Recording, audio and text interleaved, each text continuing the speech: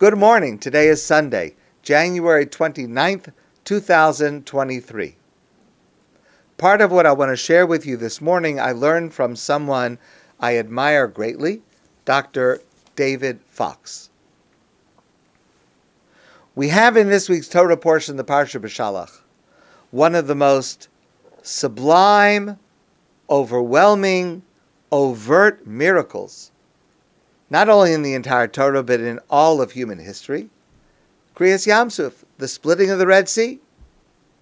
And as we say towards the end of the famous prayer that the Jewish people said in response to that overwhelming experience, Kivasus Paro berichbo ubefarasha bayom, when Paro came chasing after us with his chariots and his horses and his riders, Vayashev Hashem aleim esmei hayom, God turned the water of the sea on top of them. Uvnei Yisrael holchu bayibasha b'sel hayom, and the Jewish people were able to escape on dry land through the bed of the sea, which had been split, and it was dry for them. And that put an end to the danger of Egypt. And the people said, Hashem yimloch li'olam va'ed. God is Melech, God will reign forever and ever.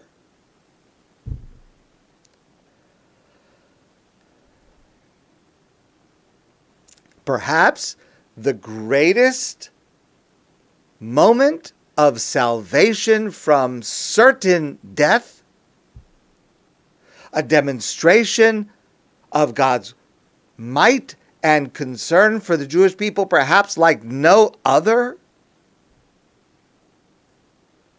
And then the next pasuk, which happens 3 days later. Vayilonu ha'am al Moshe lemar. The people started to complain against Moshe. Ma nishteh? What are we going to drink? They came to a place where there was water. Vayavo marasa. They came to a place called Mara, and it was called Mara because the word Mara means bitter, and there was bitterness there. V'lo yachlu lishtos mayim mimara. They could not drink the water in this place. Ki marim heim. It was bitter. Al kain kara shma Mara. Therefore, the name of the place became called Mara, bitter. And they complained. What are we going to drink? How are we going to survive?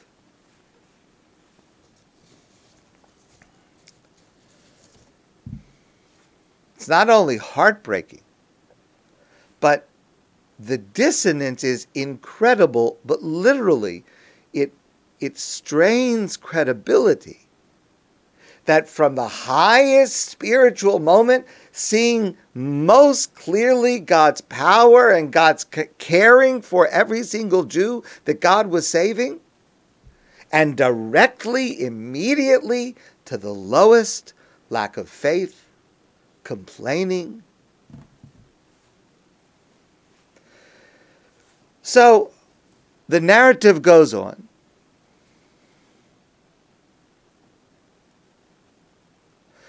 Vayitzak el Hashem, and Moshe cried out to God. Vayareu Hashem ate, and God showed Moshe a tree, or maybe a stick of a tree.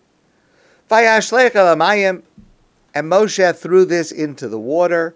Vayimtuku hamayim, and the waters became sweet, and they were able to drink. What is this tree, or the stick? How does a tree or a stick improve the water? It's a very mysterious aspect of this narrative. Yoel ben Shu'iv was a classic commentator who lived in Spain in the 15th century. And he understands this passage on a symbolic level. The tree represents Torah and our faith in God. As later would be written down, Eitz Chaim hi l'machazikim ba. It is a tree of life to those who hold on to it. The truth is, it was true then, and it's true now. Some people struggle with this more than others. Some people are more quick than others to assume God has forsaken them, even though they had just dramatically experienced the opposite. But some people have difficulty synthesizing that, incorporating that, taking it forward. And we call this cognitive dissonance. And it refers to a situation where once we've made up our mind about a certain thing, if I've decided that God does not care about me, God forbid, then whatever reality is shown to us, whatever facts, whatever data are shown to us, we twist them so that they somehow fit into our version of the narrative. Instead of looking at this with open eyes, with Torah eyes that are objective, well, clearly God does care about us. Clearly God is taking care of us. So if there is water there, it's going to be okay, clearly. But rather a person who is suffering from this cognitive dissonance will fit their preconceived notions, and rather than seeing the reality, they will twist the reality to somehow fit their own warped narrative. And after this incident happens, it happens again. Just 3 weeks later, this pattern repeats itself. They complain 3 weeks later about not having food, not having the same food that we were used to in Egypt. And so God provides man, the manna that came from heaven, and they were fed every year for the entire 40 years of the desert. And later, they complain about that also. So now we have the opportunity to learn 2 critical lessons in response to this complaining. And both of these lessons can help us in numerous ways in our daily lives, almost every day. In response to the bitterness over the water, Ibn Shuav says, he writes, when someone has horseradish in his mouth, sweet things will also taste bitter to him. The people had convinced themselves that they were going to die in the desert, and therefore they were unable to accept that Moshe had brought them to healthy water. They were sure that this was a trick, and they would be unable to drink the water, ki marim heim, because they, the people, were bitter. The words ki marim heim, because they were bitter, do not refer to the water. The water was fine. It was the people who were bitter. And because they were embittered, because they were stuck in their preconceived notion that Moshe was not going to take care of them, that Hashem was not going to take care of them, God forbid, it was as if they had horseradish in their mouth. And no matter what they would taste, it would taste bitter. The embittered ones, because of this, again, metaphoric horseradish in their mouth, could not swallow this emerging truth, this objective truth, which they had now before their own eyes, that there were actually sweet waters awaiting them just ahead in the wilderness. And he points this out from a fascinating, though subtle, insight to the words of the Parsha. Let's read it one more time. Vayitzak el Hashem, Moshe cries out to God. Vayoreu Hashem eitz, and God showed Moshe the stick or the tree.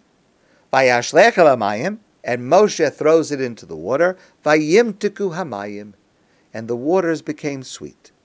Now, Ibn Shuav says, Vayorehu, the normal translation of that, which is what I used before, is God showed Moshe the stick to throw into the water.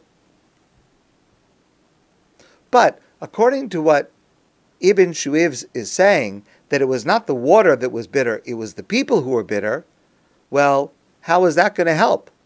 How is doing anything to the water going to help the bitterness of the people? And what was throwing the stick into the water supposed to do anyway? But he points out that we are making a very slight, subtle, but important mistake in the word. Because if that's what the Torah means to tell us, that God showed this tree to Moshe, and Moshe threw it in, and it made the water sweet, the words don't say that.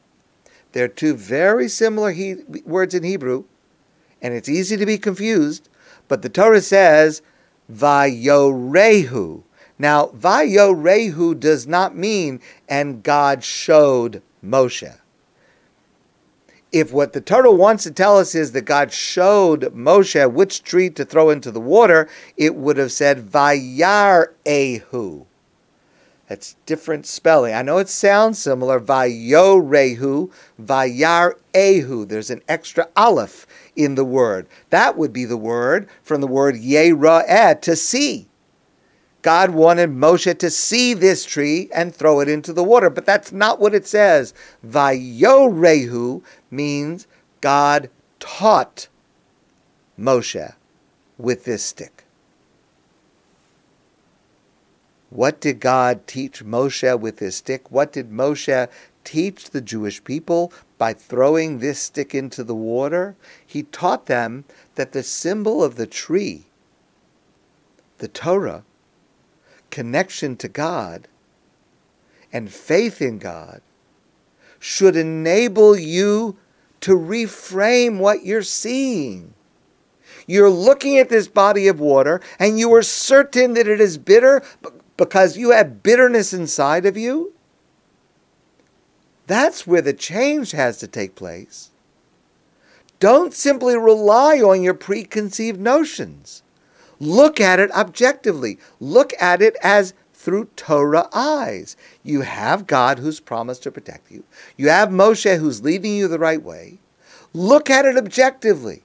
I want you to look at this tree, which symbolizes the Torah, faith in God, and I'm throwing it into the water. Look at it through those eyes. Once you see it objectively, once you see it within the context of how God has been treating you, without your preconceived notions, you will see immediately the water is as sweet as can be. It doesn't require any transformation of the water. The tree is intended to be a lesson. Vayorehu, teach them the lesson of the tree. That all you have to do is open your eyes to the truth. And the water is already sweet.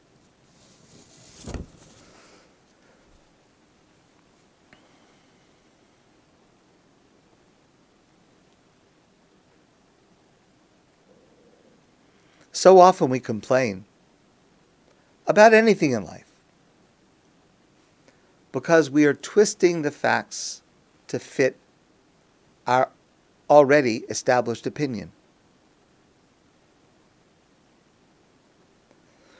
Someone says to us, you may have had this experience. Let's say you say to a person, how are you? Now, if the other person assumes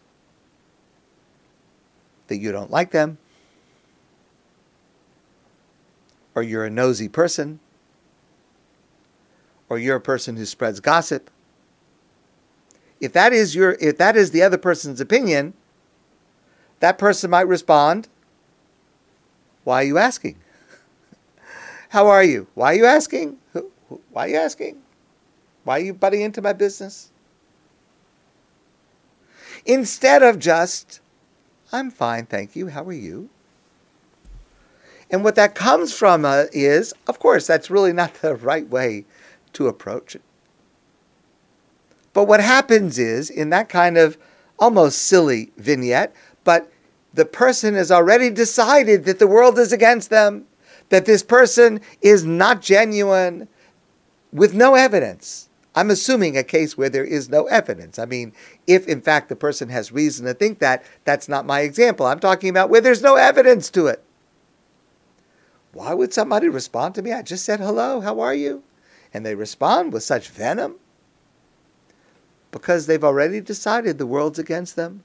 They've already decided that for whatever reason, I'm the enemy, I'm nosy, I'm going to spread gossip about them, chas v'shalom. But that's what they have already decided. And so the lesson here is, see clearly with Torah eyes. Don't be chained down by cognitive dissonance to twist what you're seeing into your preconceived notion. Look at the data objectively. That's lesson number 1. And then 3 weeks later, it happens again. With the man. The manna brought miraculously from heaven to feed the Jewish people for the entire 40 years during the desert, and later they complain about that too. Our sages tell us that the man was the food of angels. It was perfect food, perfectly nutritious, perfectly delicious. It tasted, our sages tell us, like whatever you desired. Nobody desires to eat bad food. It tasted like the best perfect meal you ever wanted every single time. And yet the people complained, not once, more than once. Says Rabbi Avram Pam, if you don't like man, you will never like anything. Man is proof that happiness has nothing to do with having something, no matter how perfect it is.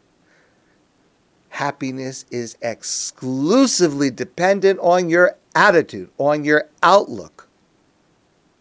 People can have everything in the world and be miserable, and people can experience the worst deprivation and yet maintain their sense of happiness. Rabbi Palm said, everyone looks for the city of happiness, but they fail to realize that the city of happiness is in the state of mind.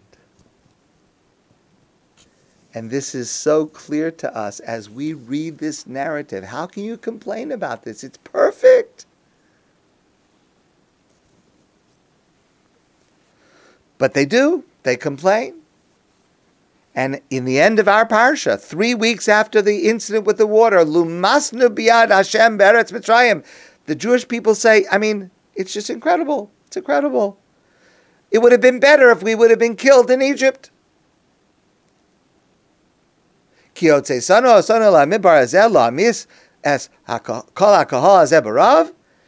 you do? You took us out of Egypt just so that we would all die out here of hunger in the desert? It's ridiculous. It's hysterical. It's a reaction that is certainly not based on the objective reality, which we, reading the Parsha, clearly recognize. It's just craziness. It's hysterical. But listen carefully, please, to how God responds. Vayomer Hashem el Moshe, Hashem says to Moshe, Hineni mamtir lochem lechem min hashamayim. I am going to cause bread to fall from the heaven, and every day they'll be able to go out and to pick up this substance called manna, and it will feed the Jewish people the entire 40 years in the desert. Vayidaber Hashem el Moshe lemor. Listen, please. This is such a lesson for us. Hashem says to Moshe with the following words, Shamati es telunos b'nei Yisrael. I have heard the complaining of the Jewish people. Moshe, tell them it's going to be okay. Tell them I'm bringing food. They'll have it forever. Vidatem, and they shall know, ki ani Hashem Elokeichem, I am the God, their merciful God. God is saying here, I hear their complaint. I understand not only the complaint that they are verbalizing, but the deeper complaint that underlies it, that is the cause of the overt complaint, and I will respond to it. And I will respond not just to the verbalized complaint about the food, but I will also respond to the deeper complaint that they are afraid, that they think I have deserted them. No, vidatem, they will know that I am the God who cares for them, who is compassionate, who will do anything to protect them and to save them. When someone complains to us, no matter how foolish it may be, no matter how irritating or exasperating it is for us, and please, let's recognize complaints, especially from certain people, especially at certain times, under certain circumstances, are terribly irritating. It drives us crazy sometimes. But here's what God is teaching us. We need to listen carefully. We have to respond not just to the verbalized complaint. For example, someone in your life might complain, "Why didn't you call me?" Now again, it could be wrong, it could be completely inaccurate, it could be irritating, it could be all kinds of things that it can be. So we need to respond like God would respond. But not only do we need to respond to the words as they are verbalized, but we also need to respond to what underlies the complaint. What underlies that complaint, I'm just giving an example now. I'm afraid. I'm lonely. I don't have anyone to talk to. No one sees me. And not always, but often, we would reduce our frustration when someone complains to us if we would see the root of it.